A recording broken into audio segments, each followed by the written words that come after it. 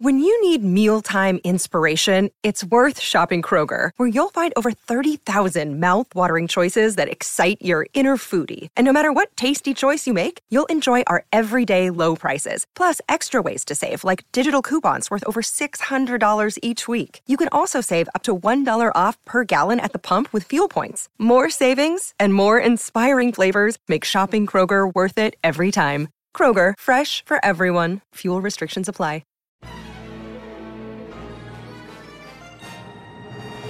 There once was a man named Gold Roger who was king of the pirates. He had fame, power, and wealth beyond your wildest dreams. Before they hung him from the gallows, these were the final words he said. Our perspective is yours for the taking, but you'll have to join us first. We left everything we debated at the Yonko table. Ever since, pirates from all over the world set sail for the Grand Line, searching for the Yonko table, the table that will make their dreams come true. Yo, folks. Welcome to the latest and the greatest from the Yonko table. That is the voice of Grandmaster Hoop coming at you from, well, we're coming down to earth because we got some things we got to take care of. We leaving the Saber base just like our man Nick Fury because we got to deal with the secret invasion. That's right, folks. We're here to talk about the latest and the greatest from the Marvel Cinematic Universe, and it's Marvel's latest Disney Plus show, Secret Invasion, starring everybody's favorite badass super spy, Colonel Nicholas J. Fury, played by ever so greatly Samuel L. Jackson. And we're here to talk about this 6-episode miniseries that has somewhat of a mixed reception from the MCU audience. We haven't been covering it weekly, but the finale just passed today, and we're here to talk about it as a whole. With me, as always, is fellow Yonko Dr. Jace Attorney. Dr. Jace Attorney, Secret Invasion. I know you have this love-hate with the MCU. Did this Secret Invasion reinvigorate your MCU spirits after the great last outing of Guardians of the Galaxy Volume 3? Did this continue the hype train for the rest of Phase 5? No. Whoa. Straight. No. Oh. Absolutely. What a shock. An MCU project that was dividing the fandom? What? Listen, you know me. I feel like I speak for some people, both in our Yonko chat, even in the Discord. When it comes to MCU fatigue, it's real. It's a thing. This show didn't help.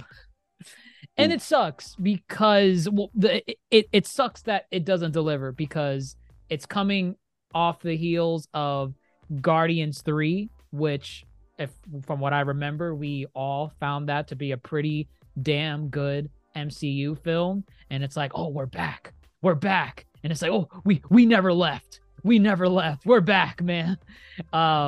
So you would think like, okay, this is the start of like the incline for the MCU again. I'm telling you, man.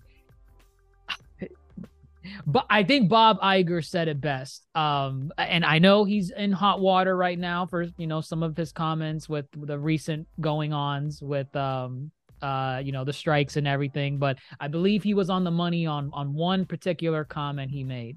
And it was the fact that there is MCU fatigue. He acknowledged it. There is fatigue. There's oversaturation. And Disney's going to be cutting back on Marvel production. I think that's a good thing. And this show reinforced that. We'll get into the nitty-gritty, I'm sure. Sure.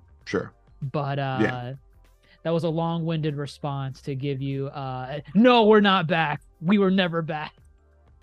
I think this show has a lot of things that are worth discussing, which we will get into. We are not alone on tonight's venture in picking out who's a Skrull and who's human. Let's see which supernova is joining our spy team. Viene, viene, Paige and Dr. Mondo. All right, so we're here. Secret Invasion. Dr. Mondo, do you want to give your quick take overall of your thoughts on Secret Invasion as a whole? Dr. Mondo with an MCU take?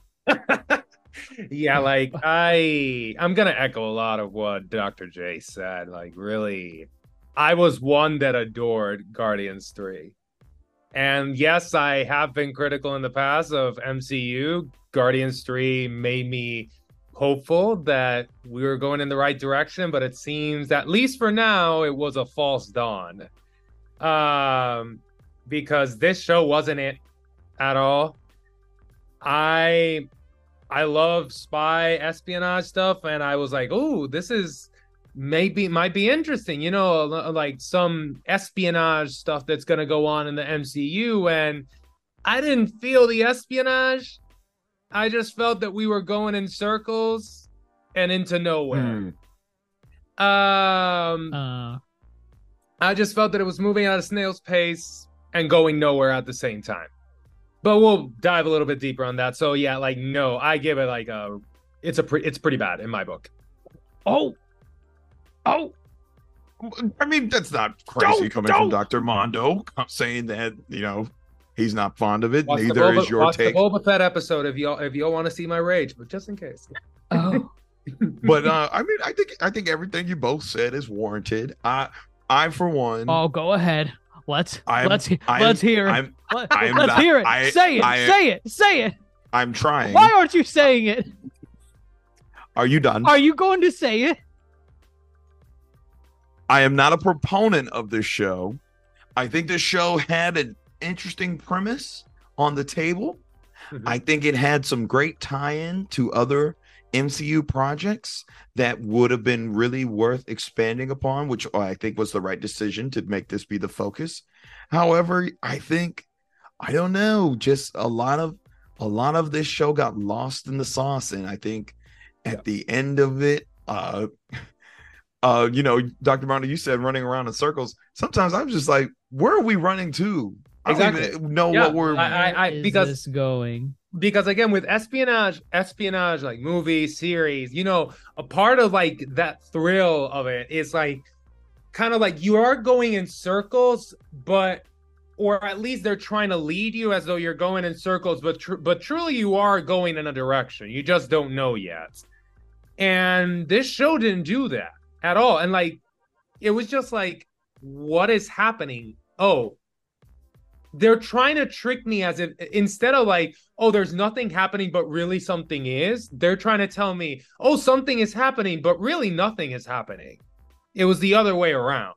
That's what it really came down to. In 6 episodes, we have an adaptation of one of Marvel's largest stories, like one of its most well-known stories, The Secret Invasion, which is the Skrull invasion of Earth, where they pick off superheroes, and you know, we go along these stories and we learn that some superheroes were Skrulls the entirety of some certain comic lines, and then we learn like some other big heads in the Marvel world were Skrulls, and then there's an all-out battle between the Skrulls and the Super Skrulls and the Avengers and the X-Men. I'm really paraphrasing because I never read it, and that's a really great story to tell. We don't get that here. Get that here. What we get here is, oh man. Well, I guess we gotta backtrack a little. Go ahead. What were you gonna say? I was just gonna say, didn't one of the showrunners say that they didn't even read the Secret Invasion? They told them not to read it. They told them not to read it. Not to read it because this wasn't gonna be anything like it. And that was Ali Salim, who was the director and the showrunner. I think he directed every episode. Yes, he did. He sure did. Directed every episode. And I'm glad he didn't read it, but I'm also kind of sad because what a cooler concept. Well, I just know what I mean is what a cooler concept we would have had if they actually did the Secret Invasion and gave it the film treatment, and where we could see, you know, or also too, just the idea of secret invasion I don't think should be condensed in a mini series that features And I no think that Marvel heroes, no Marvel villains. Well, there's some Marvel heroes in the finale. Are there Yes. one? The powers. from We'll the get there. barb. We'll get there. But okay, let me ask this. Does this story, Secret Invasion, being condensed to 6 episodes, and knowing what was presented in the comics, and if you watch Avengers Earth's Mightiest Heroes, are you satisfied? Are y'all satisfied with what we were given here? Knowing what this could have been. No, like, and I think Yeah. even not like, so knowing what it could have been makes me like, damn, they really screwed up a great opportunity. Like, they just threw it in the trash. Like, but let's say even if they didn't know, well, obviously they did. It was still really freaking bad. Like, and I think I'm going to say something that's like, I think I've said it before, and maybe like some of the table has said it before with other Marvel series, but the pacing, god damn it. Like, Marvel series, the majority of them have the same pacing issues. And I don't understand what is the obsession of condensing everything into 6 episodes that are short as hell, or the longest one, which you would expect would be the finale. Oh no, actually the finale is like one of the shortest ones. Again, like, it just makes, and this is not the first time Marvel does this. This has been like a common theme in a lot of the series. 6 episodes. The first episode presents something that you're like, okay, this is kind of interesting. Episode 2, 3, 4, nothing happens. It moves at a snail's pace.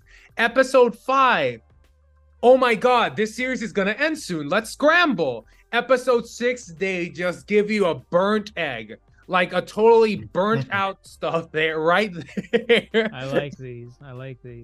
And then it's like, we're done.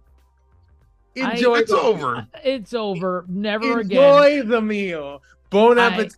And it's like, what did you just give me? You gave me trash. It's one of those things where and again, maybe it's wishful thinking.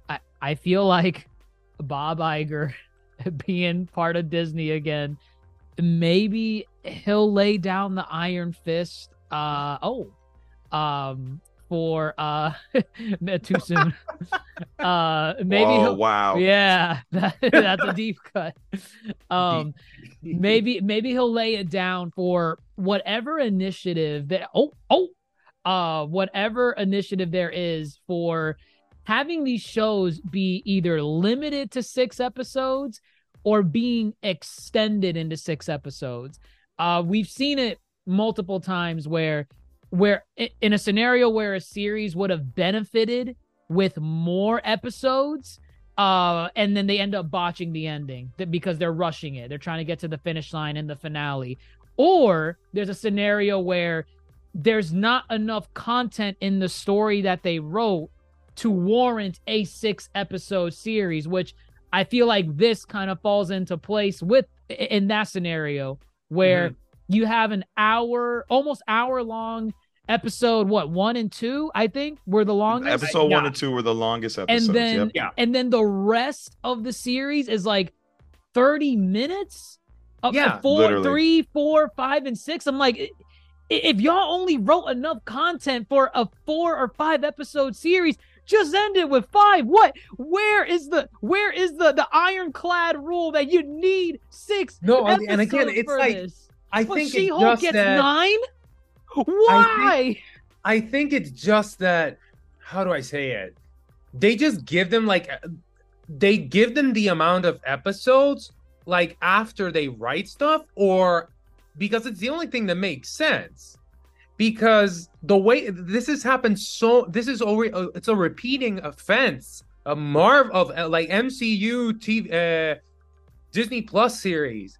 They're written like they're either way too long and they compress it, as you're saying, or they run out of juice and they're just trying to really stretch that gum out until they can. The Laffy Taffy. The Laffy Taffy. I think what it also comes down to is just the selection for what needs to be a series and what needs to be a movie or what needs to be a mini series or is a special. Or a special is getting lost in the sauce. I for one think Secret Invasion would have benefited a much longer run idea if you make it a series and you don't try to wrap it up all in 6 episodes because I had similar sentiments with Loki when I thought nothing was happening, but then when they dropped that there's a season 2 coming, I was like, okay, fine, I like that. There's more to this story. There's a lot more that could have been done with Secret Invasion, a lot more cooler ideas that they could have expanded upon. Unfortunately, they said, we're going to take one of the largest Marvel stories. We're going to condense it to 6 episodes. Some episodes going to be literally 30 minutes of action and not even that great of action. No, wait, 30 minutes of action? You mean like... I think episode 4 was episode... So I would say like episode 4 and 5, even though they were like half an hour, 35 minutes or something like that, really the action, maybe 5 minutes. 5 tops, 10 minutes. And my point is, and it wasn't great. Well, that's my point. Is like the other half of those episodes, I couldn't even tell you what really happened. Yeah. To where I only remember the action, and that was the selling point of the episode. But then the action wasn't that great, and so with that said, I don't know. I feel Marvel needs to go back to the writers' room, pay your writers. Okay, let's get that straight.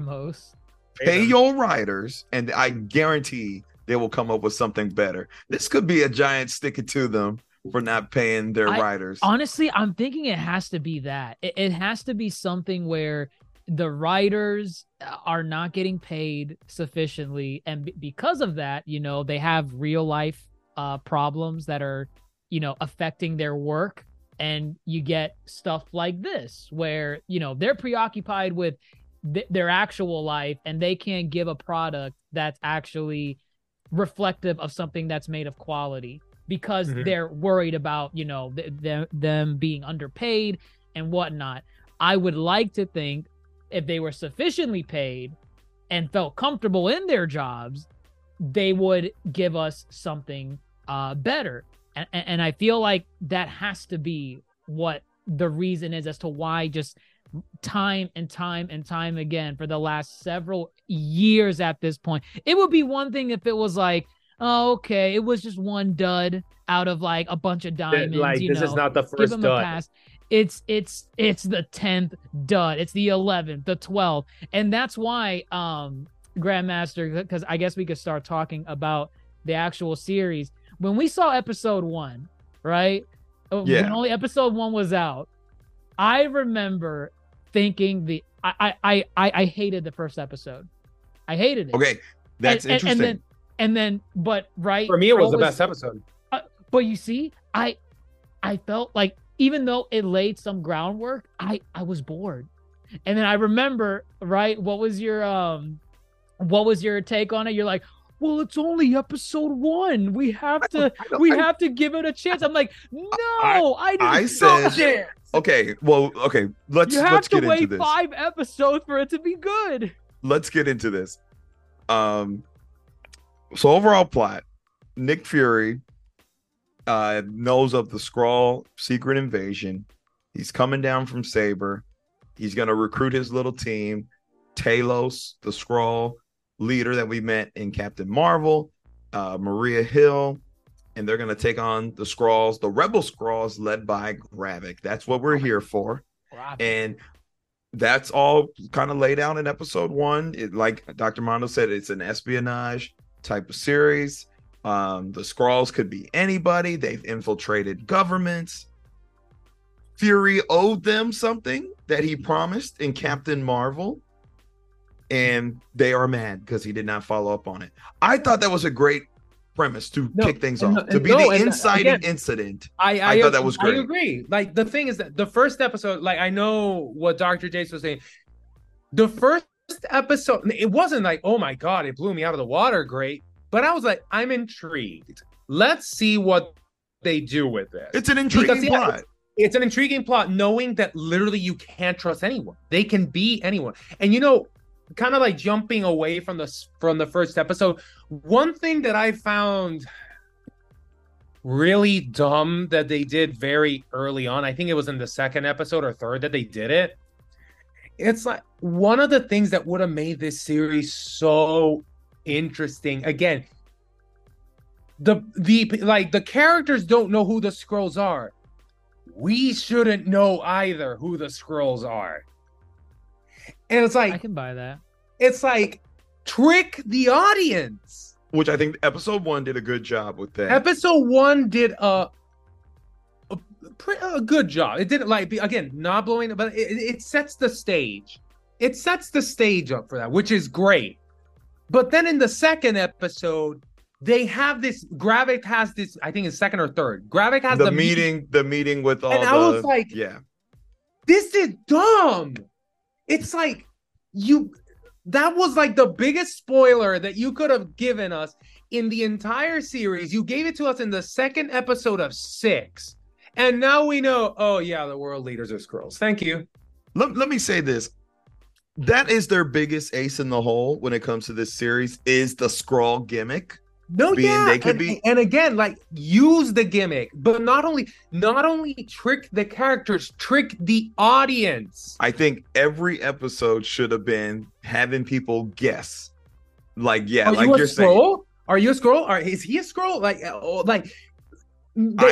think what's happening. I think if you're going to take out the superheroes and the villains who could have been Skrulls, you need to give us interesting characters this whole time to make us question. Can we? And then on top of that too, there's 2 factions of Skrulls. There's good Skrulls and there's rebel Skrulls. Yes. So if you lean towards that, I think you would have had a much more interesting series. Dr. Jace, what were you going to say? No, I was just going to comment on the world leaders bit where they reveal that the world leaders are Skrulls. I think, and I don't agree with the choice, but I think what they were trying to do was establish early on how high up in like society, like for government and political bodies, how, oh wow, if Skrulls, because at that point, you knew Skrulls were in hiding, but it's like, oh, are they just like a government agent that's like on the payroll, like stuff like that. But for that episode, I think them showing that early on was to try and establish, it's like to give you this is the severity of the situation that we're facing. Right. You don't know how high up, or I mean, like they're that high up, so you don't know anyone can be a Skrull. But at the same time, I wish they didn't do that, because I think it's a more interesting gimmick to guess throughout the series. Exactly. How high up does it go, where you just see it as first as like these grunts or these government agents, then you get higher up the political sphere. It's a spider web. It's a spider web. You get to world leaders. Exactly. Like that's the buildup that this show needed, and it didn't give that. Like, what an intriguing espionage story that, like, no one and everyone at the same time are the enemy, because it's an enemy that in a way it's like everywhere, but nowhere, because it can be anyone. And it's like, for you to like try as the audience to figure out like who is the true villain, who is actually running the show, who's the puppeteer, that makes a great espionage. Like literally the like a shadow leader. That makes a great espionage story. That makes an extraordinary espionage story. And they had everything, all the tools to make an amazing espionage story here. And they showcase some elements that I've been wanting them to take part in the MCU to really show like how high the stakes are. So like, for example, throughout this series, I was questioning the rating of they get into a lot when it comes to torture, violence, What? There's a scene where that lady cuts off that dude's finger. Do not call her just a lady, because I think she might be one of the best parts of this show. Okay, Yes. I don't Olivia- remember her name, Olivia but, Cole. but she Academy was Academy one of the Award best. winner, Olivia Colman. What was the name of her character? Oh, jeez. Oh wow! So you don't even know the character name, and you're giving me crap for not her knowing. The her high name is more horse. important than the character. Ridiculous. She's Absolutely. played Sonia Fallsworth of MI6, which, so we've been harping on. She's a new character, right? She's new. There's a lot of new An entries old in this show associate of Nick of Fury. Nick Fury, right? Okay. She's MI6, so she's British intelligence. Okay. Olivia Colman, I think, was one of the most enjoyable things about this show. I think Right. she does Agreed. in the scene you're talking about, yes, where she's torturing the Skrull, cutting off, I think, his finger. Yeah. She does the finger. She does the injection with the temperature to make the blood boil. I'm like, Yep. yo, whoa, that She's that real- beats like cutting off a finger. Honestly, I love her character because it's that she's like, oh, hello there, I'm your friend, but at the same time with a smile on her face. Her demeanor the whole time With a smile on her the face, character. she just cuts your finger. She gives you, Yeah. oh yeah, your blood's gonna boil. Like She outside just looks at you. outside of like the stuff that we did not like, I think that was an element that I did. Like she was probably one of the better elements. And you whenever know she what? wants I to be. like. I don't know if maybe it was useless and all that, but maybe this is a hot take, but I found it interesting that they killed Maria Hill in the first episode because no, but like let me like was it a useless death? Quite possibly, yes. And like once you see the entire series. Well, right? let's get into the whole scope of kind of. So we talked about just the concept of the Skrulls. Let's get into kind of the plot moving forward. So, Rebel Skrulls trying to take over, insurrect many governments, cause chaos because they don't have a home. Basically, destroy humanity so they can take over. Maria Hill, Talos, Nick Fury are on the job. They're gonna take care of this.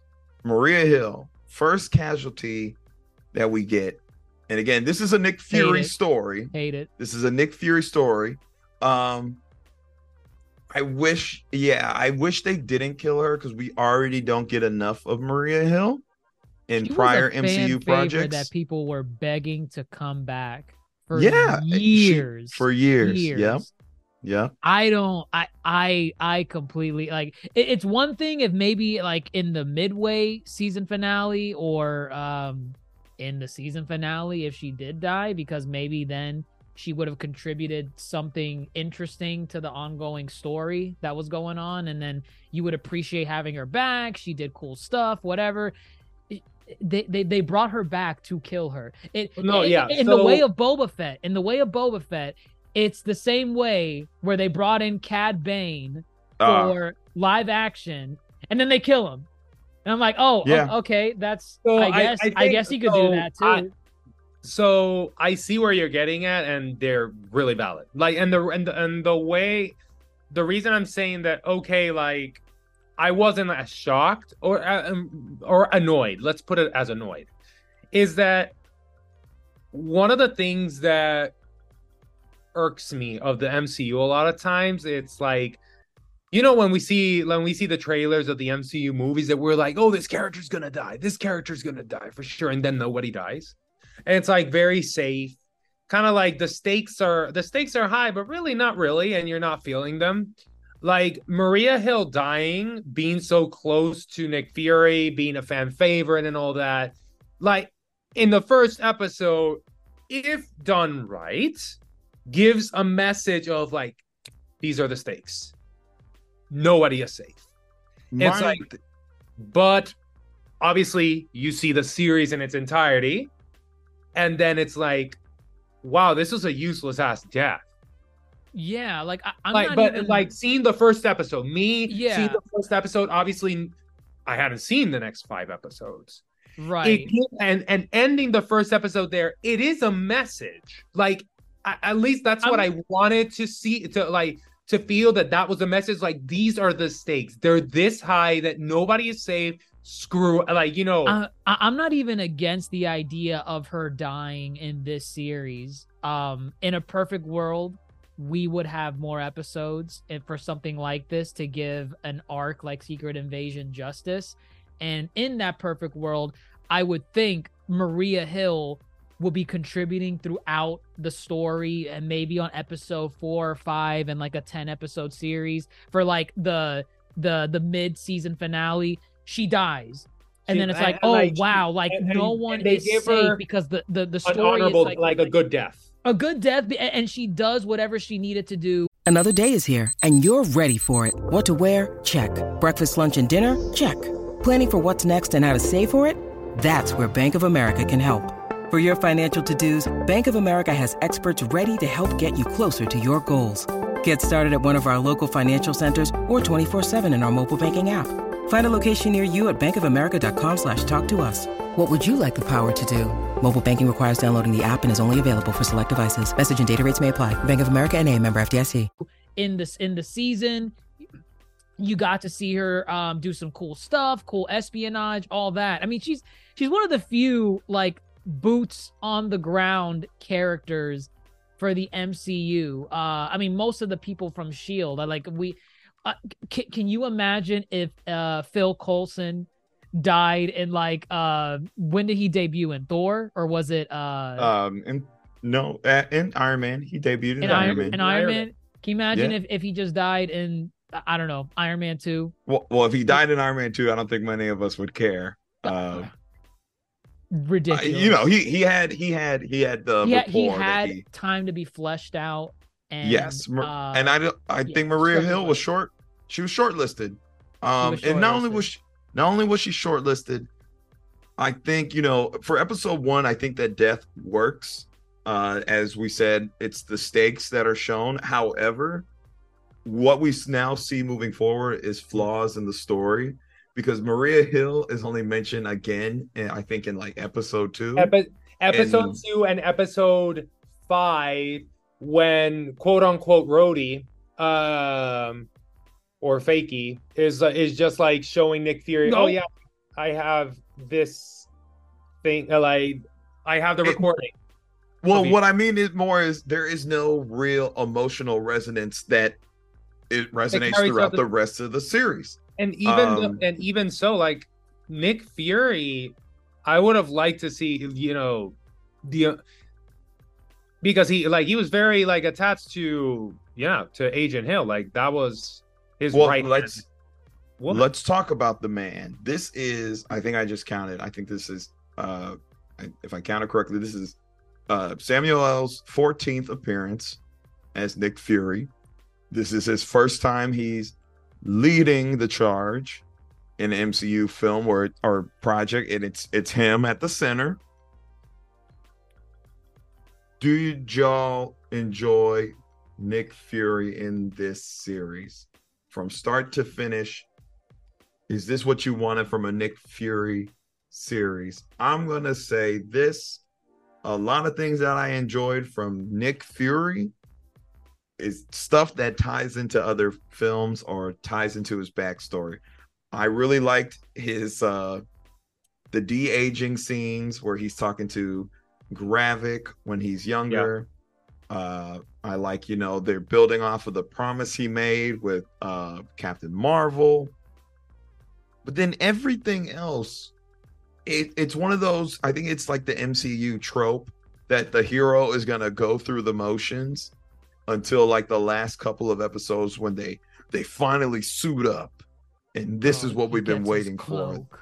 They were using it's like they're at a lost and finally they find themselves. They were using the crutch of he hasn't been the same since the blip. How? I feel he's relatively the same. I didn't get that vibe. But yeah, I don't think we ever get a vibe that he's like so different from before. I think it's like, if anything, like he's like more mellowed out. He's like, that's, I think, what the old Nick Fury because like the old Nick Fury, the younger Nick Fury was more gun ho. Like this one, like he's more methodical. He's like, I'm gonna think first, shoot later, type of mentality. Which I think he's kind of always had for a while now. But yeah, it wasn't anything that I was like, oh my God, this is a heaven and earth change from the Nick Fury I saw in the first Avengers movie. Oh my God, no. Was it different? Sure, a little bit. A more aged, more calm, more, a wiser Nick Fury because of experience and all the shit that's happened in between. But it's like, no, it wasn't a heaven and earth change. And like, honestly, another thing that I liked a little bit, I did like the scenes, like the flashback scenes, because it just like hammers in like and makes you question, maybe Gravik is kind of right, and they're right to kind of be mad. Maybe Gravik's right. Maybe Fury isn't really nothing without his friends, the Skrulls.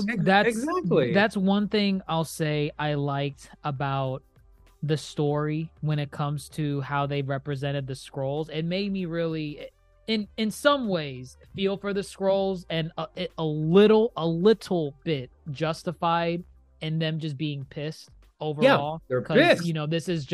This is something that was promised in the 90s.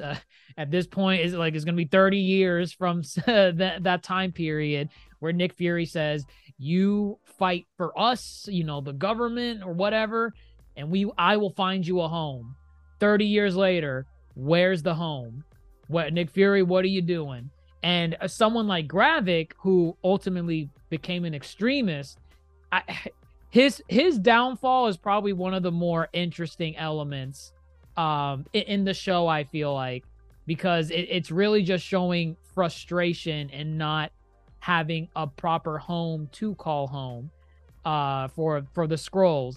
And I think there are some scenes where like there's good interaction. Like I really like in the finale, one of the few things I like that scene where he's like really like yelling at Nick Fury. Yes, like that was the best scene of that. That was the best scene of the finale. Yeah, like the interaction between Gravik and Fury, which wasn't really even Fury. Exactly, so which wasn't, kind of takes it out a little bit. But it's at that moment you think it's Fury, and he thinks it's Fury. No, he came to serve. Kingsley Ben-Adir. We saw him in the Barbie movie as a Ken. He was giving he's going to be Bob Marley. Right, he's going to be Bob Marley. He's also played Malcolm X in One Night in Miami. Wow. I think he's one of the up and coming big names that he's about to make some waves. Interesting. And yes, that scene he ate, left no crumbs. Cooked. Let him cook. They said, "You're gonna put me up against. You're gonna put me up opposite of Sam. I gotta deliver." I think he did. I think he delivered. Honestly, that was the best part of the finale. Like that interaction, that scene, like, and honestly, like what they did there with like the switcheroo, Nick Fury there. That's what they should have, like, again, hammering this point. They should have been doing that the entire freaking series. Well, I'll tell you what, since we're talking about that scene right now, real quick, I didn't see it coming. Wait, what? I at the finale scene where they bamboozled everybody. I thought he was really there to die. And I'm like, wow, are we really going to lose him? I was like, he's no, definitely about to trick him, but I didn't think he was. I didn't think he was going to be Gaia. And even though that bamboozled me, once you see what the trick was, I mean, it's we haven't even talked about her yet, but Emilia Clarke's character, Goliath. Gaia. Looking back on it, that scene was so dumb. Or rather, the plan was so dumb. Because you start picking it apart and thinking like, wait, did she expect that Gravik would leave her inside of the supercharger Skrull thing? Because what if that didn't happen? Then Gravik would have killed her. What was the plan here? Was she just hoping that he would just leave her in there? And like, it's dumb. I'm gonna take this a step even like farther. I want to come back to this because like farther, like really farther back. The entire plot of the series could have been solved, honestly, in the first episode, because Gravik is looking for the harvest. Gravik knows not where the harvest is. Oh, hold on. We gotta explain some of this stuff. We gotta explain some of this people that stuff. haven't seen this. Yes. Okay, go ahead. Go. Bring us back. Okay, yeah. Let's pause on the finale real quick, but just a little tidbit since we mentioned the harvest. Harvest is a collection of DNA from heroes, villains, invaders, everybody. We'll come back to it. Which is insane. I don't know why they have that on standby, but sure. It is insane. We will come back to it because it's fun insanity. To pick it apart. That is another thing. That was another thing. But yes, continue. Go ahead. Okay, so yes, Nick Fury. Whether you like or whether you think it's a heaven and earth change, it wasn't. It's something that wasn't necessarily like done great. We come back to the Skrull plot. Let's talk about Gaia. Let's talk about Talos. Let's talk about Gravik, and let's talk about Vara, Nick Fury's wife. He had a wife. Whoa. Funny enough, I think a lot of the better moments in this show are with the quieter moments with some of these characters, the character interactions. I like particularly the flashback scene. I think they're in a restaurant. With Vara. Yeah, that was with Vara. That scene is actually like pretty good. Mm-hmm. Honestly, like the interactions between Fury and Vara are actually like pretty good. Well, it was definitely an interesting dynamic because he knew she was a Skrull, correct? Yes, but she was a Skrull. Is that what it was? Yeah, he knew. Okay. He knew that she was a Skrull. She would always turn into Priscilla. The form, Priscilla. That because that was who he initially fell in love with. Right? No. That's not what happened? No. She took the form, and again, see, these concepts, I'm like, wow. No, that's right. The flashback. This could be an interesting soap opera. Like, she took care of Priscilla on her dying bed. Yeah. And Priscilla asked her no. Okay, Priscilla did know Nick Fury before because she just said, "Love him like I do," or something. Wait, she did? That is true. She's when Priscilla died. The real Priscilla knew. The real Priscilla told Vara, "Love him like I do. Don't hurt him." Okay. And then they did fall in love, or they maintained the love that he had with Priscilla. But again, interesting dynamic because Skrulls are being pulled left and right. Team Talos, Team Gravik. She was eventually hired to kill Nick Fury. But then she remembers the promise that she did. Correct. And she says, like, I promised her that I would never hurt you, and she drops the gun. And actually, I really like the idea that, some Skrulls are taking on human identities not so forcefully. It's more of a willingly thing that is given to them. They're given the opportunity. And her character is interesting because she says it's like, I finally, I have a home. I have something to look forward to. Yes. Like it's very human things that she thoroughly enjoys. Yeah. And she feels at peace. She feels at peace on Earth living in Priscilla's skin. Yes. She feels like very at peace. She feels that that skin is hers. Like it was like an interesting dynamic. Like, again, this is like the good things that the show had. Like, honestly, there were the best parts of the show were select character interactions that you're like, okay, there's something here. There's a spark, and there it went. A lot of them don't even have to do with the espionage. Exactly, and they don't have to do with the espionage. It's just two characters talking, and you're like, wow, this really has nothing to do with this being a spy thriller. But I mean, it's good. It's probably one of the better parts. Yeah, no, she was one of the better characters, Priscilla. So was the MI6 lady. Yeah, Sonya. Sonya. Did y'all like Gaia? Okay. What'd you feel about Amelia Clark? All right. So one, Amelia Clark's a big franchise name, you know. Mind you, I read an interview. She said the MCU is the greatest franchise she's ever been a part of. Oh, wow. That's what she said. Mind you, so Game of Thrones. Wait, when was that interview? This year, probably like this a month year, ago. For the promotion of Secret Invasion. For the promotion, yes. Yeah, for the promotion. Yep, which is wild. Which I guess maybe they have plans for her, which I would hope, given the ending of this show. After that finale, oh my God, they definitely have plans for her. There's no way you're. I wouldn't think you get rid of Amelia Clark. You can't. I don't know. You don't. Yeah, that's like getting Eddie It's Murphy. like after the finale, she has a much bigger role to play wherever the MCU is going. So the character herself of Gaia, you know, she's in an interesting position too. And again, I think a lot of what works is just kind of these character dynamics. If this was a play and yet they were just reading lines across from one another, maybe it would have been a better show versus what we actually got. When characters started yelling, that's when I liked it the most. Yeah. Wait, when who started yelling? Characters were just yelling at each other. Like if it was Nick Fury like yelling at Gaia, saying like, "No, Talos did not die for nothing." I'm like, "Yes, cook, keep going." Those are the only scenes that I like. Did you feel Amelia Clark cooked? Did you feel she cooked?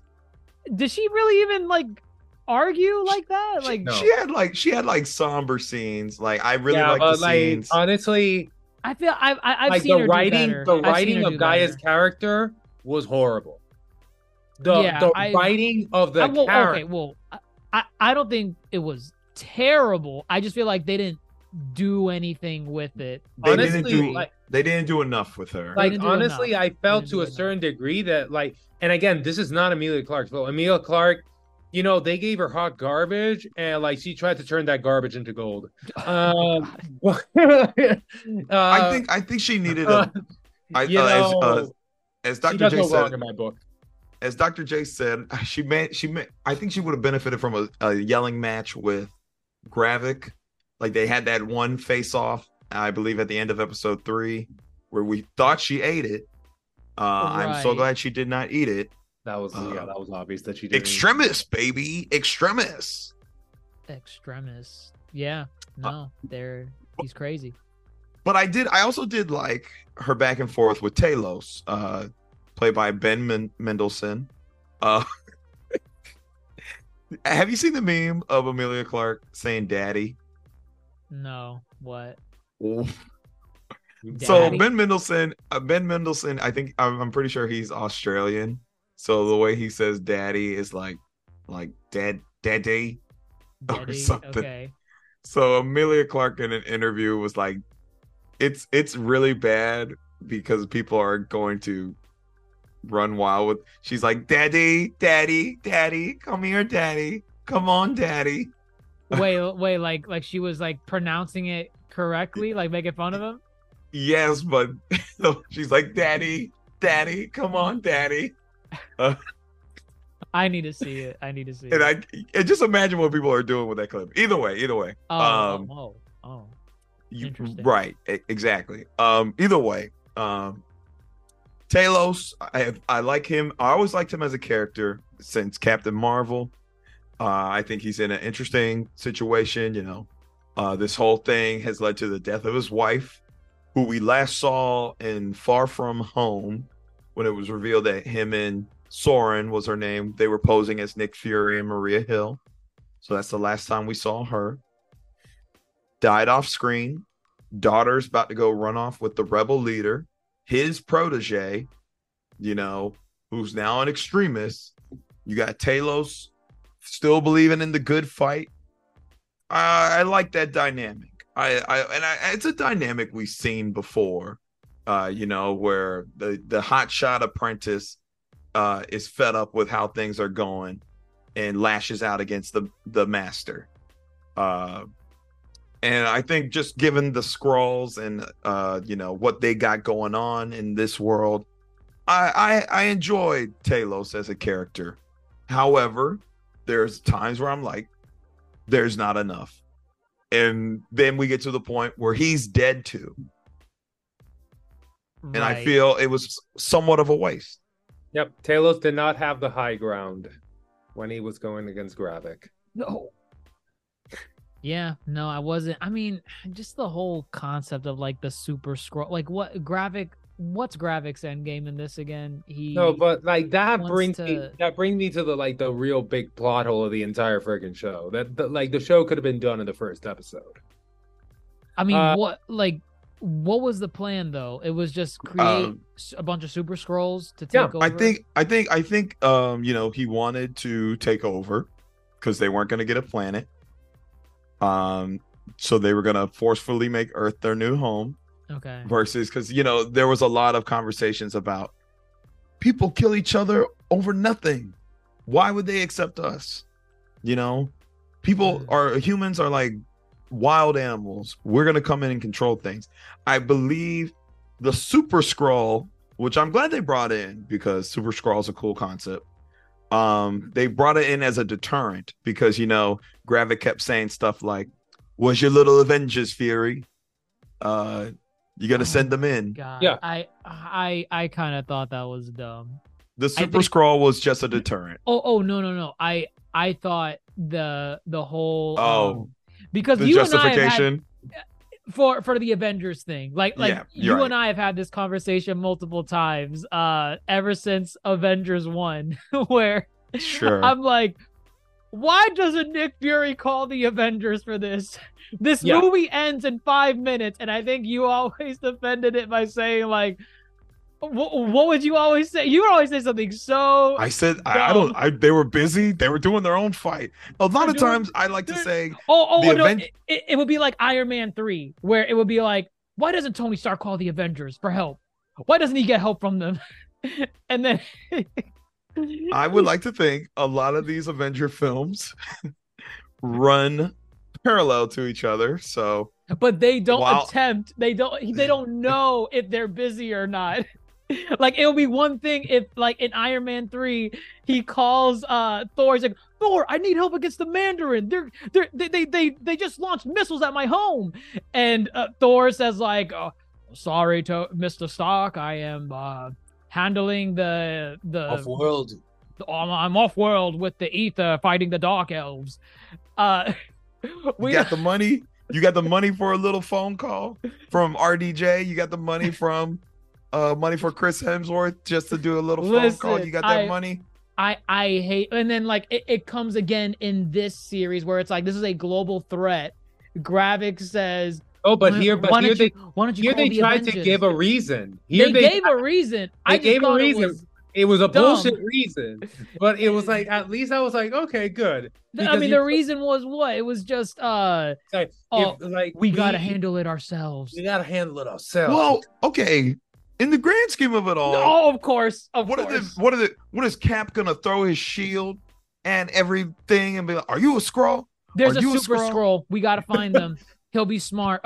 Let Tony. If he was alive, I guess they really. There you go. Tony's dead. Call Wakanda. Call Wakanda. Call Wakanda. Huh? They're dealing with Talokan. It's over. Fury's right. Fury's right. The Avengers don't know how to fight that fight. And actually, funny enough, about Wakanda, I think Samuel L. Jackson was in a recent interview. Yes. Someone asked him, so since your role as Nick Fury like spans like since Iron Man 1 and you're Samuel L. Jackson. Do you get like a lot of say as to like how things go with your character or where you get to appear in the MCU? And he said something like, "Hell no, I would have been in Black Panther or Nick Fury in Wakanda. Like, don't you think I would have forced them to do that?" He has been very outspoken. He said him, Don, and Anthony all should have been in Black Panther. He's been saying that since like 2018. He's been saying insane. that. And I, for one, think he has a point. If we're just trying to celebrate Black excellence, sure. But story point wise, I don't see why he should be there. But I get it. It's the biggest Black Marvel film, and they forgot their OG Black character. No, but It's a sound argument. No, but honestly, like, yeah, this show. Well, let's talk about the big twist. Rhodey.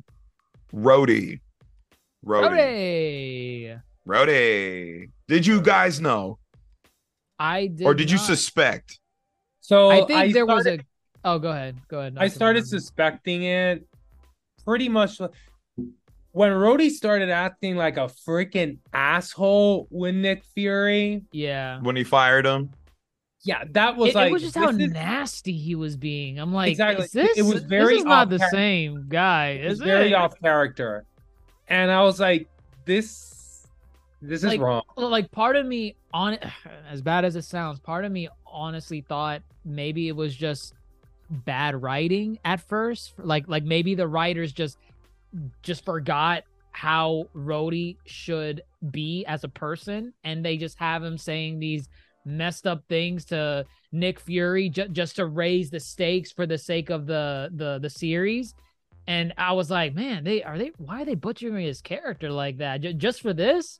Just to show that Nick Fury has no friends in the government and he can't trust anyone, even the ones that are willing to stab him in the back that are not Skrulls. But then the more I thought about it, I'm like, I feel like he has to be, man. Like, I gotta give the MCU some credit. They're not gonna butcher Rhodey, who has been in the game since Iron Man. Well, this version of Rhodey since Iron Man 2.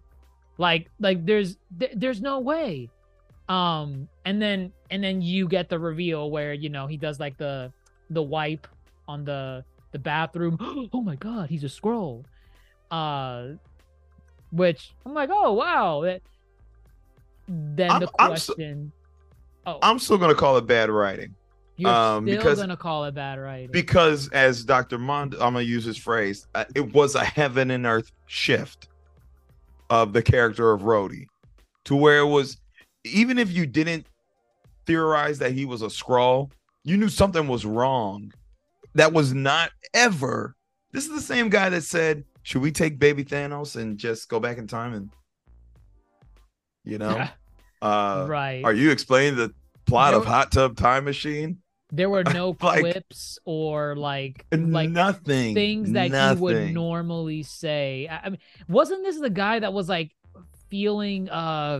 We'll get into the other twist because this calls into question what I'm gonna bring up. But wasn't this the guy that was like connecting with God, what was it, Nebula or Rocket that he connected with in?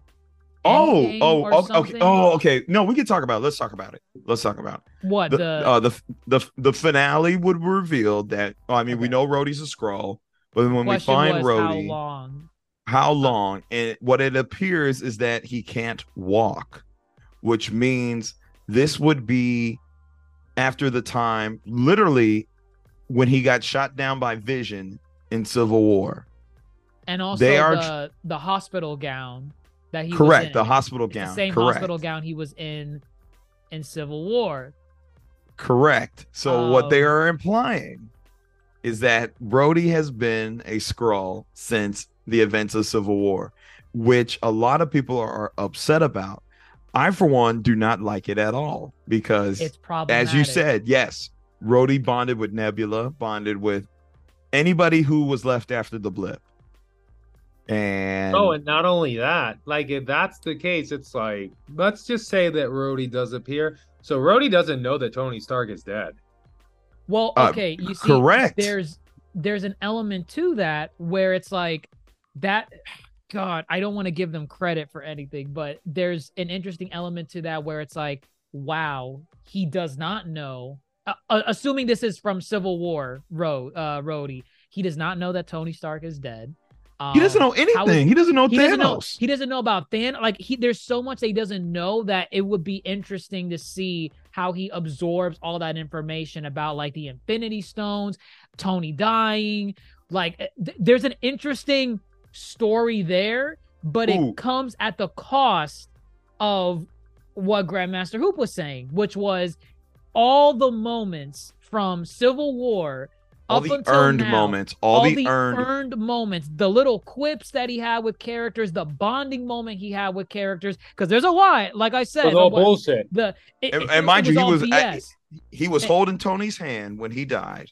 He was At the holding. end He of- was at his funeral. He was at the funeral. And I get it. The logic is, well, he's Rhodey, so he has to make it seem like he's Rhodey. He can't just not. No, he and can't not just only not that, show like, up. But and it's- also, and like this is good because it ties into what I was saying before, like of the like bad writing and plot hole of this. So you know that they put them into these pods, and these pods they could kind of almost extract memories from them. Yes, correct. Yeah, That's right. what. Yeah, that's what it was doing. Exactly, that's what it was doing. So here it comes. Gravik was looking for the harvest, right? Why he saw Nick Fury in Russia. He could have easily kidnapped Nick Fury, put him in a pod, extract his memories, and he would have known where the harvest is. Where's That's the all fun he needed in- to do. Where's the fun in that? I'm gonna say I'm gonna say easier said than done. And also, Easier there's said the than element done. of The Front of Skrulls Nick can beat Fury their right ass. there in Russia. He can I'm pick just saying, Fury up by the throat and say, "You're coming with me to the pod." wanted Fury to suffer a little bit. Excuses. Wanted him to suffer a little That's bit. bull. Like, come on, that's bullshit. It's like you could have one- made it. You could have made him suffer. You killed I ain't Robin mad right at there. You that. could have made him suffer. You could have put him in a pod. Oh, look, here's the harvest. Okay. I don't think you got a show at that point. Exactly. dent. But like a good show, you actually get good writing, so you can actually have a show. I'm not knocking them for those points. I'm not knocking them for those. There is one dent, and it's a minor dent because I feel like the people at Disney that are writing the MCU, they don't really care about this detail, so they're gonna pretend that no one knows about it. There's one dent in Rhodes not being. Oh, I'm sorry. There's one dent in the theory that this is Rhodes from Civil War and that he doesn't know anything post Civil War. And it's the fact that in Endgame, Rhodey bleeds and his blood is red. Yes. It's not Ooh. purple. It's not purple. Ooh. Now, the easiest answer to this is obviously when they're doing Endgame, they're not planning for Rhodes. It's a When did retcon. Endgame come out? 2018? 2019. It's a 2019. retcon. 4 years later, for Rhodes to now have Green blood. green blood, or no, it was purple blood. Purple blood, or start morphing back into your skin.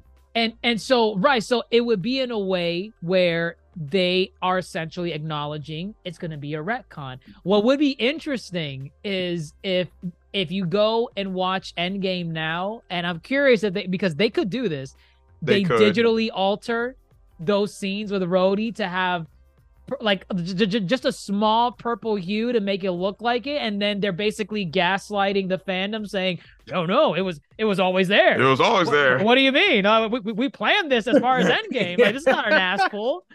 And it'll be funny because it's clearly red. I went back and just watched that scene.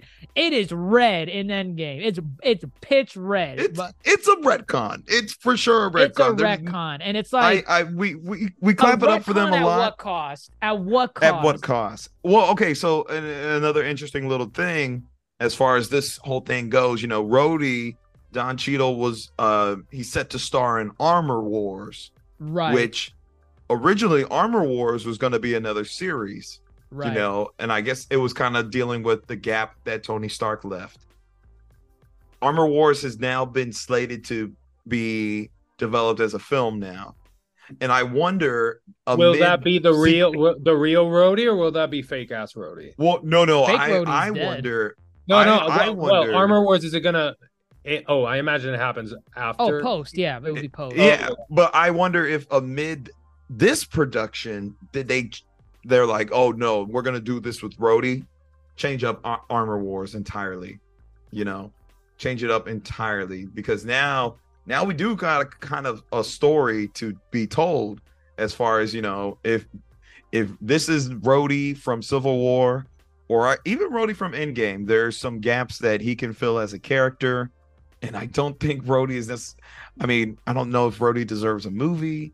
I don't know if he deserves I think I'd rather see him in a special or a whole series, Yeah. but not. I don't actually. Not a I don't movie. know. Do you think I don't a know how I feel. Rhodey that doesn't know anything post Civil War would warrant a movie? Do you think I that's think, enough to give him to work with? Post Civil War would be more interesting than post Endgame because there's a lot that has transpired. Oh wait, between- you mean you think there's a possibility this is Rhodey post? He's been MIA since Endgame instead of Civil War. If it's Rhodey post Endgame, I'm sorry. If it's Rhodey post Civil War, there's a better story.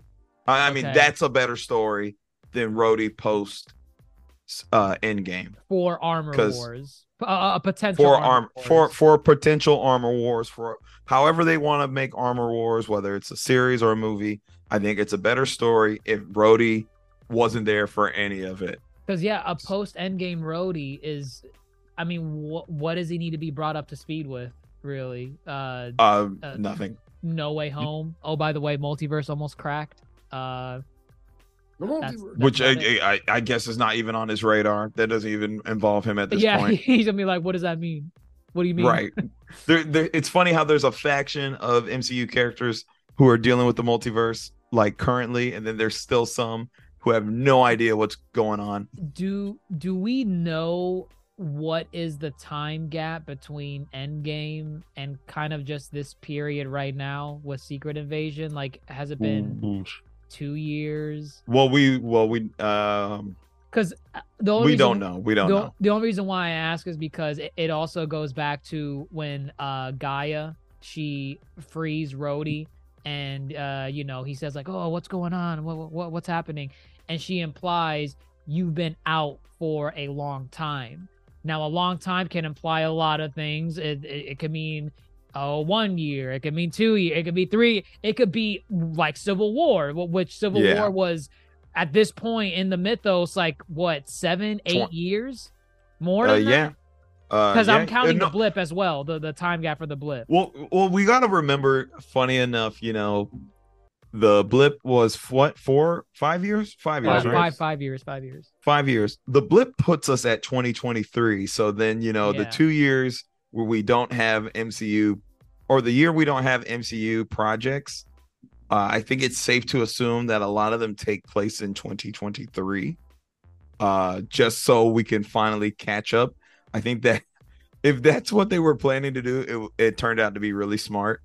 Don't give them that much credit. I don't want to give them that much credit, but so yeah, I think we're still in 2023 or early 2024 within the MCU. But that also too, Everett Ross, Agent Ross, Martin Freeman, he's not as big as a character as Rhodey, but was that him in Black Panther? Oh, wow. Wakanda Forever? Was that him in Wakanda Forever? Who knows? Yeah. That poses an interesting little question as well.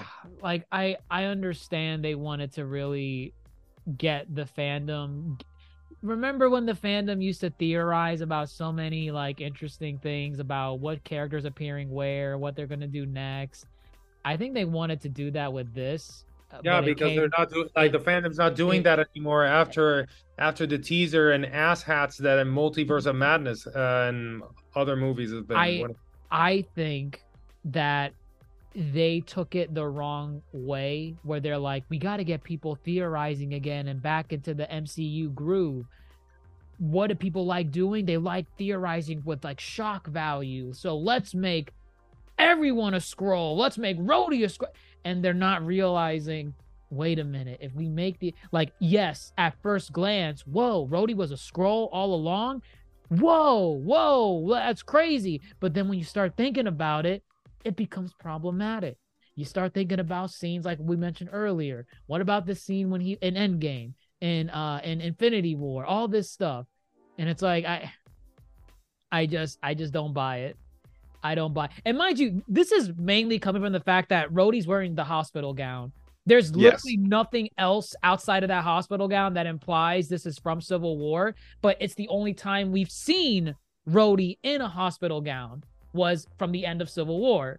So Right. it could very well be, I don't know, maybe he was injured in Endgame and needed to go to the hospital. I don't know. Could be. And that's it. But they chose the garb he was wearing. They had him not walking properly compared to the other people that could walk just fine.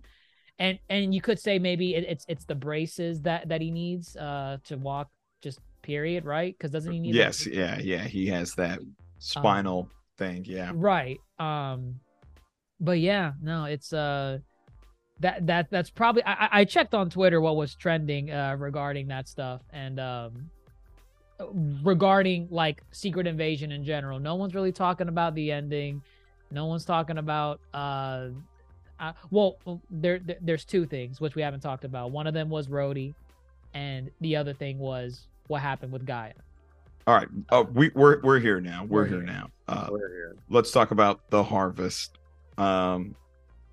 Again, now this I call kind of somewhat convoluted, that they happen to get all this DNA from all these people. I paused on every name that was coming up on that computer when Gravik put it in the system, and like all, like you saw Black Panther come up, you saw Thor, you saw all these people. I'm like, you guys got DNA for all of these people. Mind you, some of them are dead, so they just get the corpse but how convenient that it's all in this single vial. Every single no, it's just like, oh, so convenient. Why didn't you burn it? Why didn't you? No, you had to keep it stored. Why did you keep it stored? Oh, I don't know. We just kept it stored.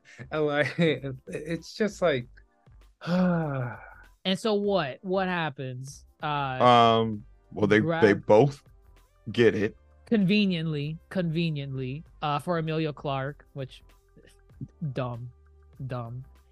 I mean, it gives her character think a about leg what it up took for to future. get there. Think about what it took to get there. My thing is like, it didn't feel as earned. It didn't feel earned. It was not told in a sensical way where it's like, oh no, this makes sense. She planned it all along because she's gonna be in the Super Scroll contraption. It's gonna make sense.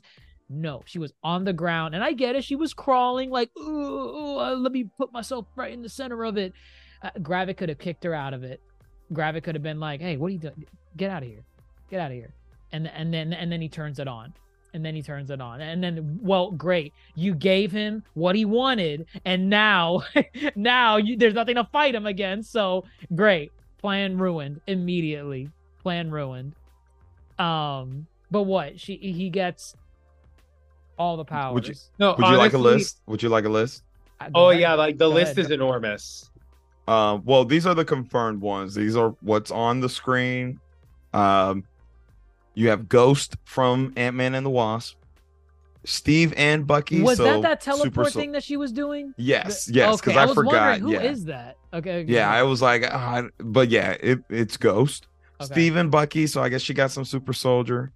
Corvus Glaive. He was the one who was fighting Vision in Infinity War. Stab Vision. Mind you, some of these are a little redundant. Some of these they don't do much because it's like, okay, you have Captain America DNA and Black Panther DNA.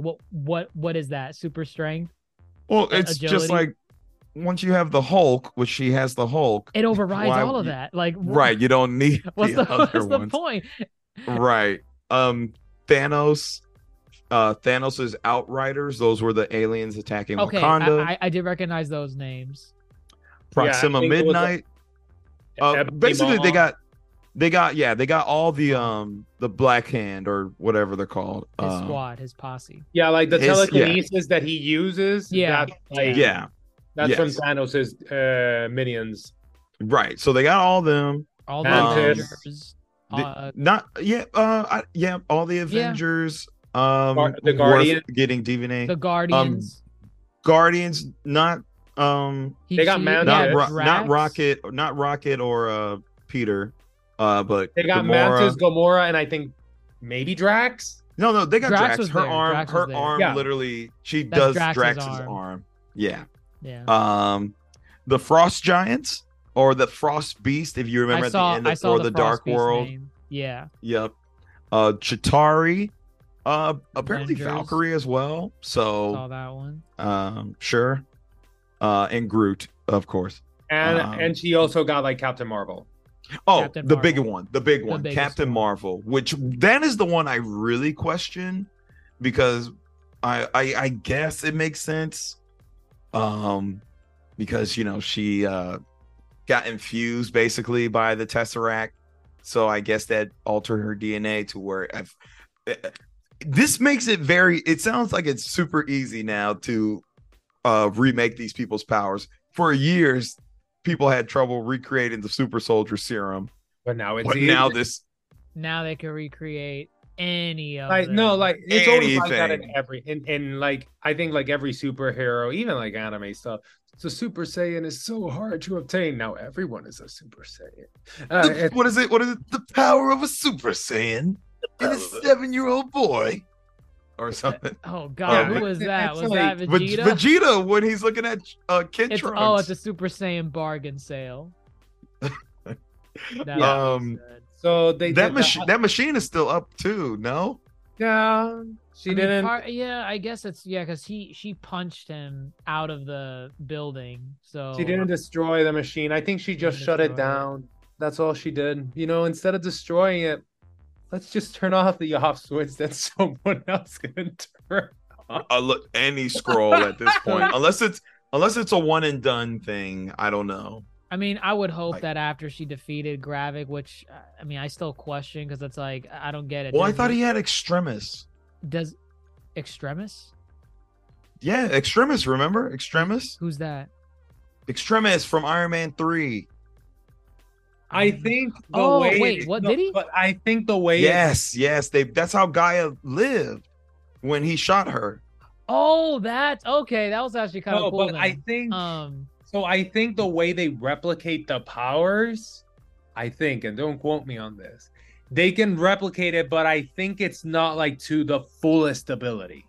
It's like so there's like a cap on. it's like a cap. Yeah. he So can like keep regenerating, okay, but can only Hulk to an smash. extent. She can Hulk smash, but versus a Hulk smash from the Hulk, it's nothing. So I guess that makes sense. So like I think they can like copy powers, but not to the full, like to 100%. Mhm. That's Like that's the that real makes deal sense. is gonna pack a lot more oomph than them, but they have a shit ton of powers that they can kind of combine and all that kind of stuff. Because that was basically the case in the comics and what I remember from Avengers, Earth's Mightiest Heroes. Yeah, the originals were still like there was a gap between the originals and the Skrulls. So yeah, okay, sure. So Carol Danvers can still beat her ass.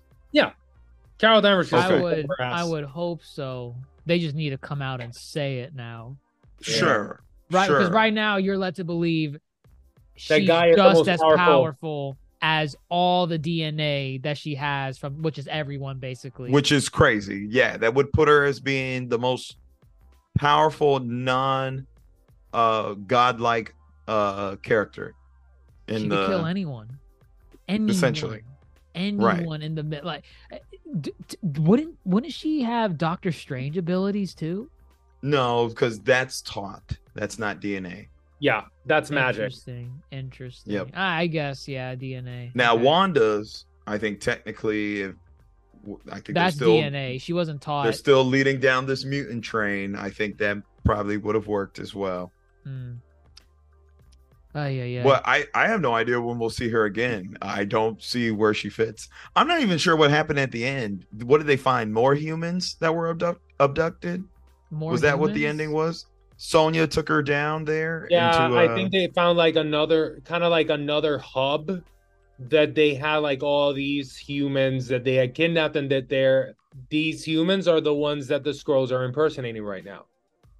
Okay, so there's that's right. That's right. So, yeah. So like there's basically even Sonya, more. what she says, it's like, I'm not gonna be like Fury. You're gonna use me, and I'm gonna use you.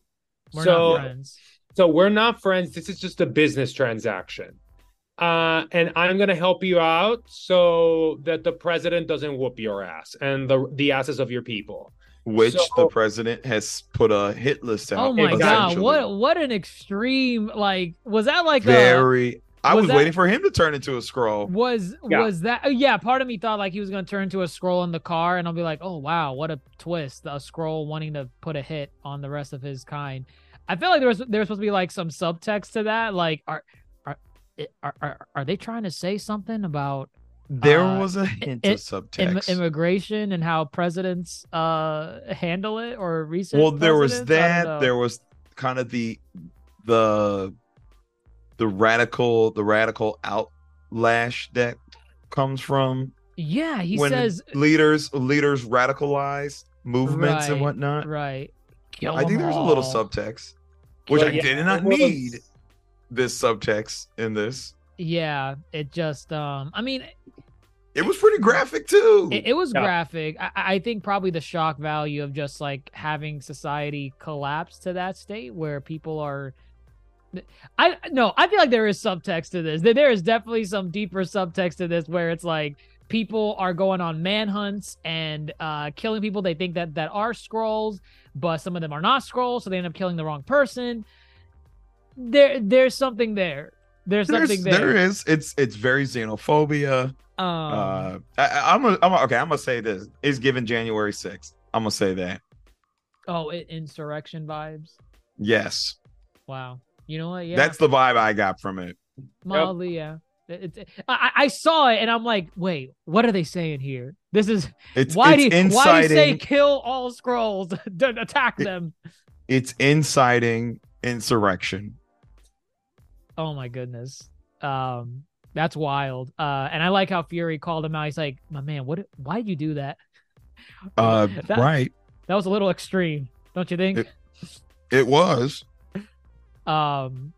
But yeah, like what happens in the grand scheme of things? Like he leaves again.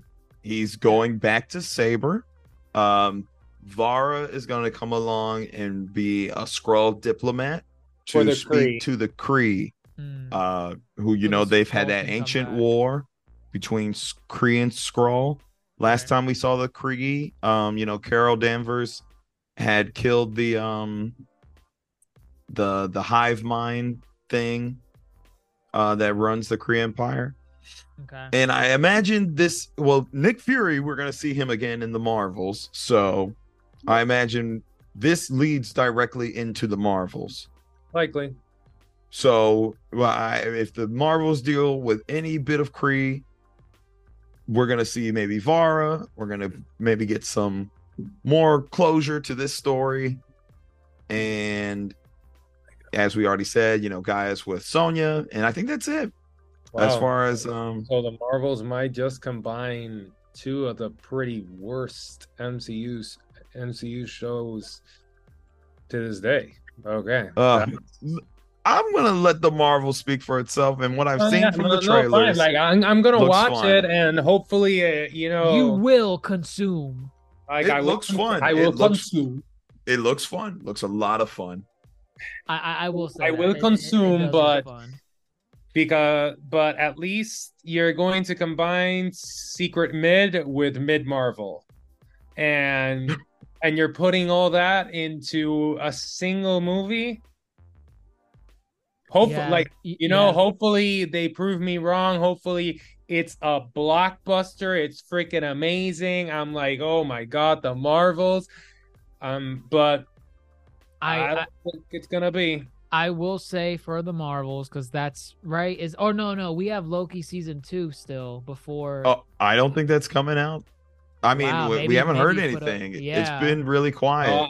I think it's just gonna be. It's gonna be the Marvels. Okay, never mind. Loki season 2, August. October 6th. Oh, October. Wow. October So- 6th. Then and that would be, you know what? Yeah, no, that would be ending right at the time of the Marvels would release. Yeah, that would lead okay. right so, into and the. before But that, also, and there's nothing before Loki, right? no, but I'm pretty sure whatchamacallit's also There's going to nothing come else. out. Yeah, I think they moved up Echo. What if? Echo. Echo. Oh, no, I think. Ugh. Pretty sure.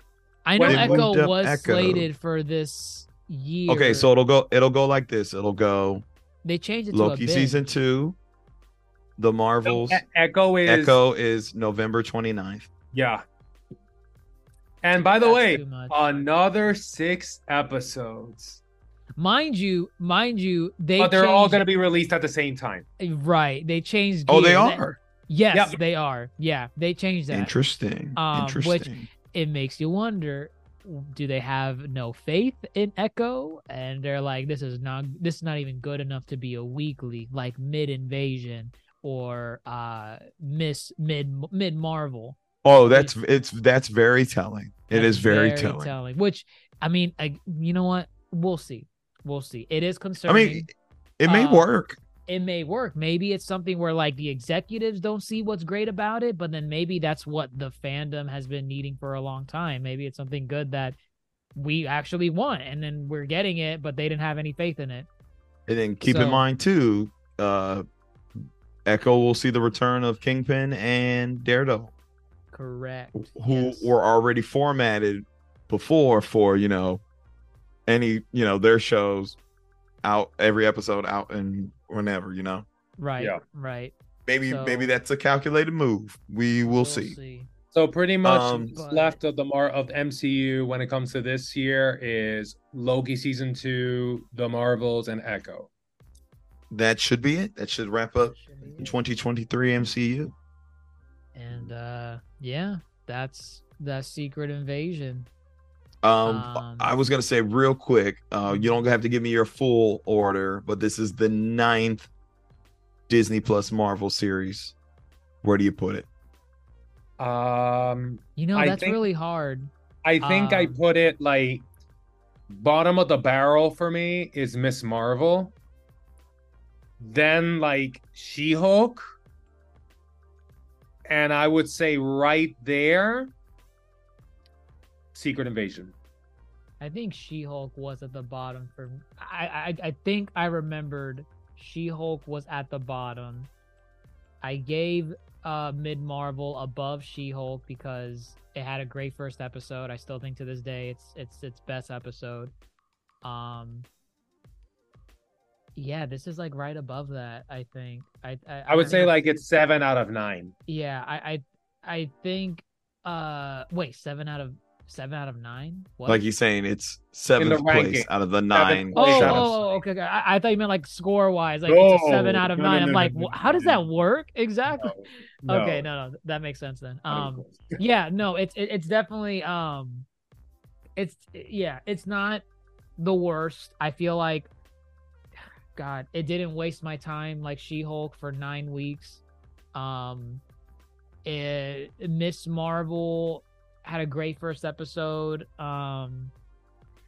This one's 7th place. I mean, it's clearly the best series have far outshined it, like Falcon and Winter Soldier, WandaVision, Moon Knight is at the top. I don't care what anyone says.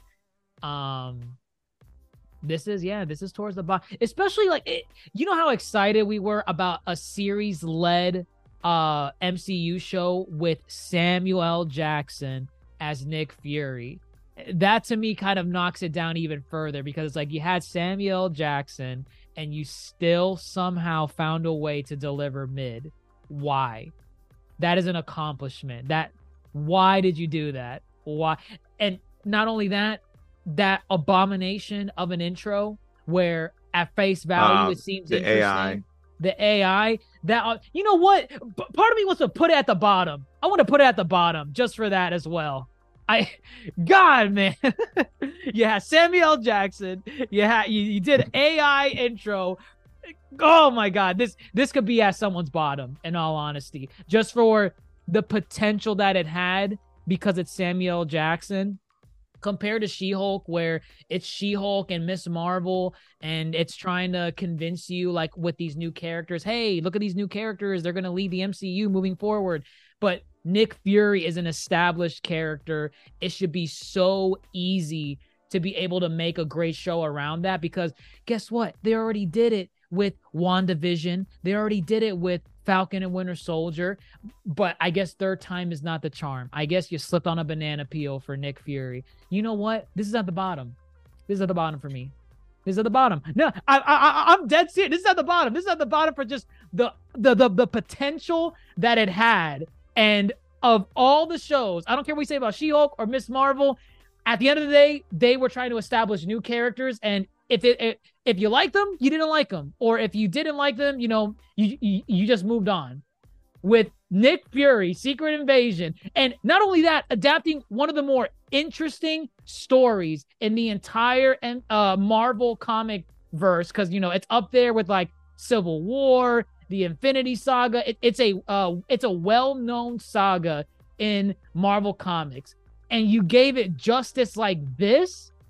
This is at the bottom. I'm changing my score. It goes, this is the worst MCU show, then She-Hulk at above Secret Invasion, and then Miss Marvel.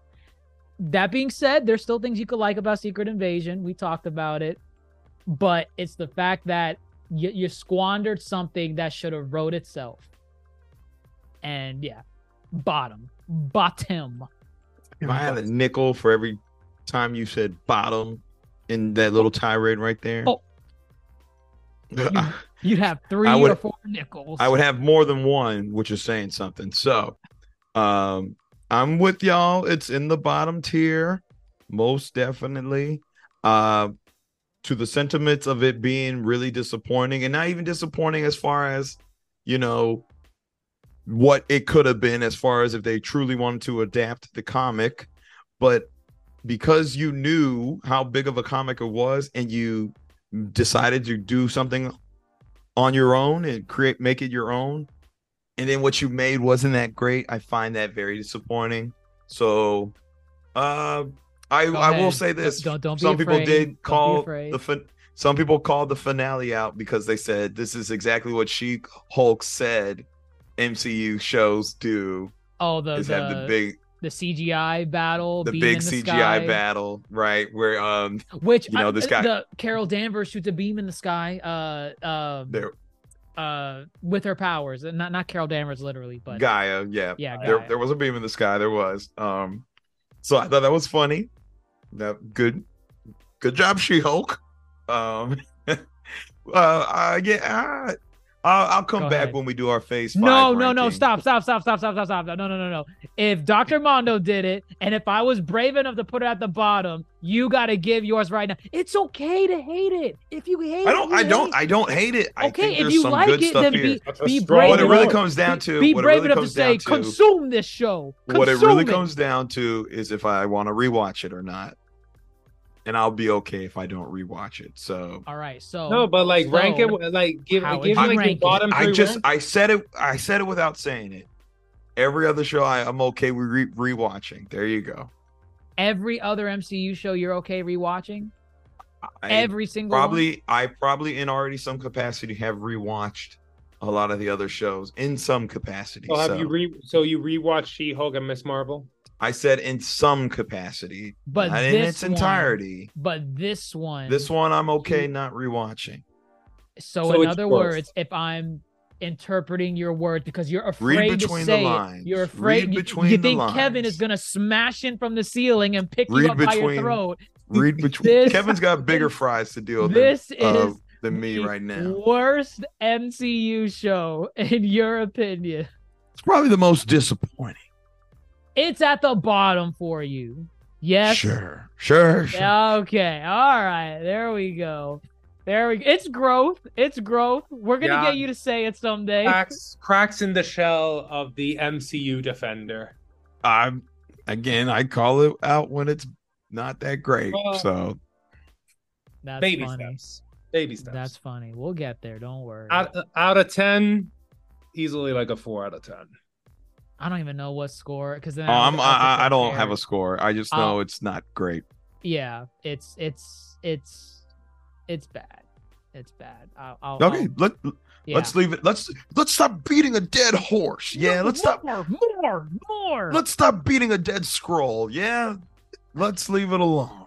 Or who else wants some? I think that was Gravik when he was yelling at everybody. Oh, yeah, Oh, when he killed his people Yeah. and they tried to suffocate him with a bag.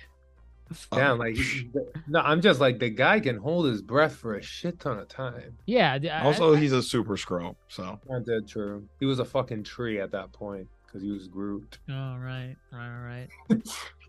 all right. But, Enough of Secret yeah. Invasion, folks. Listen, Marvel's 9th Disney Plus show.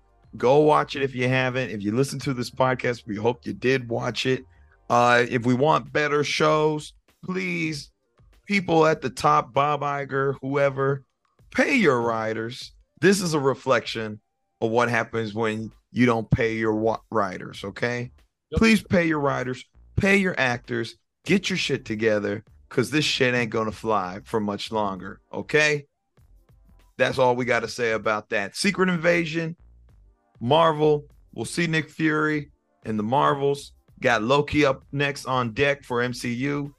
And that is it from us here at the Yonko table. I'm your host, Grandmaster Hoop, fellow Yonko, Dr. Jason Attorney, Supernova, Dr. Mondo. Again, thank you for all your support on various podcast listening stations, Apple Podcasts, Spotify, Google Podcasts, wherever you listen to your podcast. Thank you for your support on social media, Facebook, Twitter, Instagram, TikTok, YouTube, Twitch with Dr. Jason Attorney, of course. And of course, if you want to go ahead and discuss with us, join the link below and join our Discord where we can have some discourse, okay? How shall we close this thing out? God. Is it even deserving of... Daddy. I sent the video on the chat. It's very funny. Oh, God. I don't even know. There's not... Daddy. Daddy. There.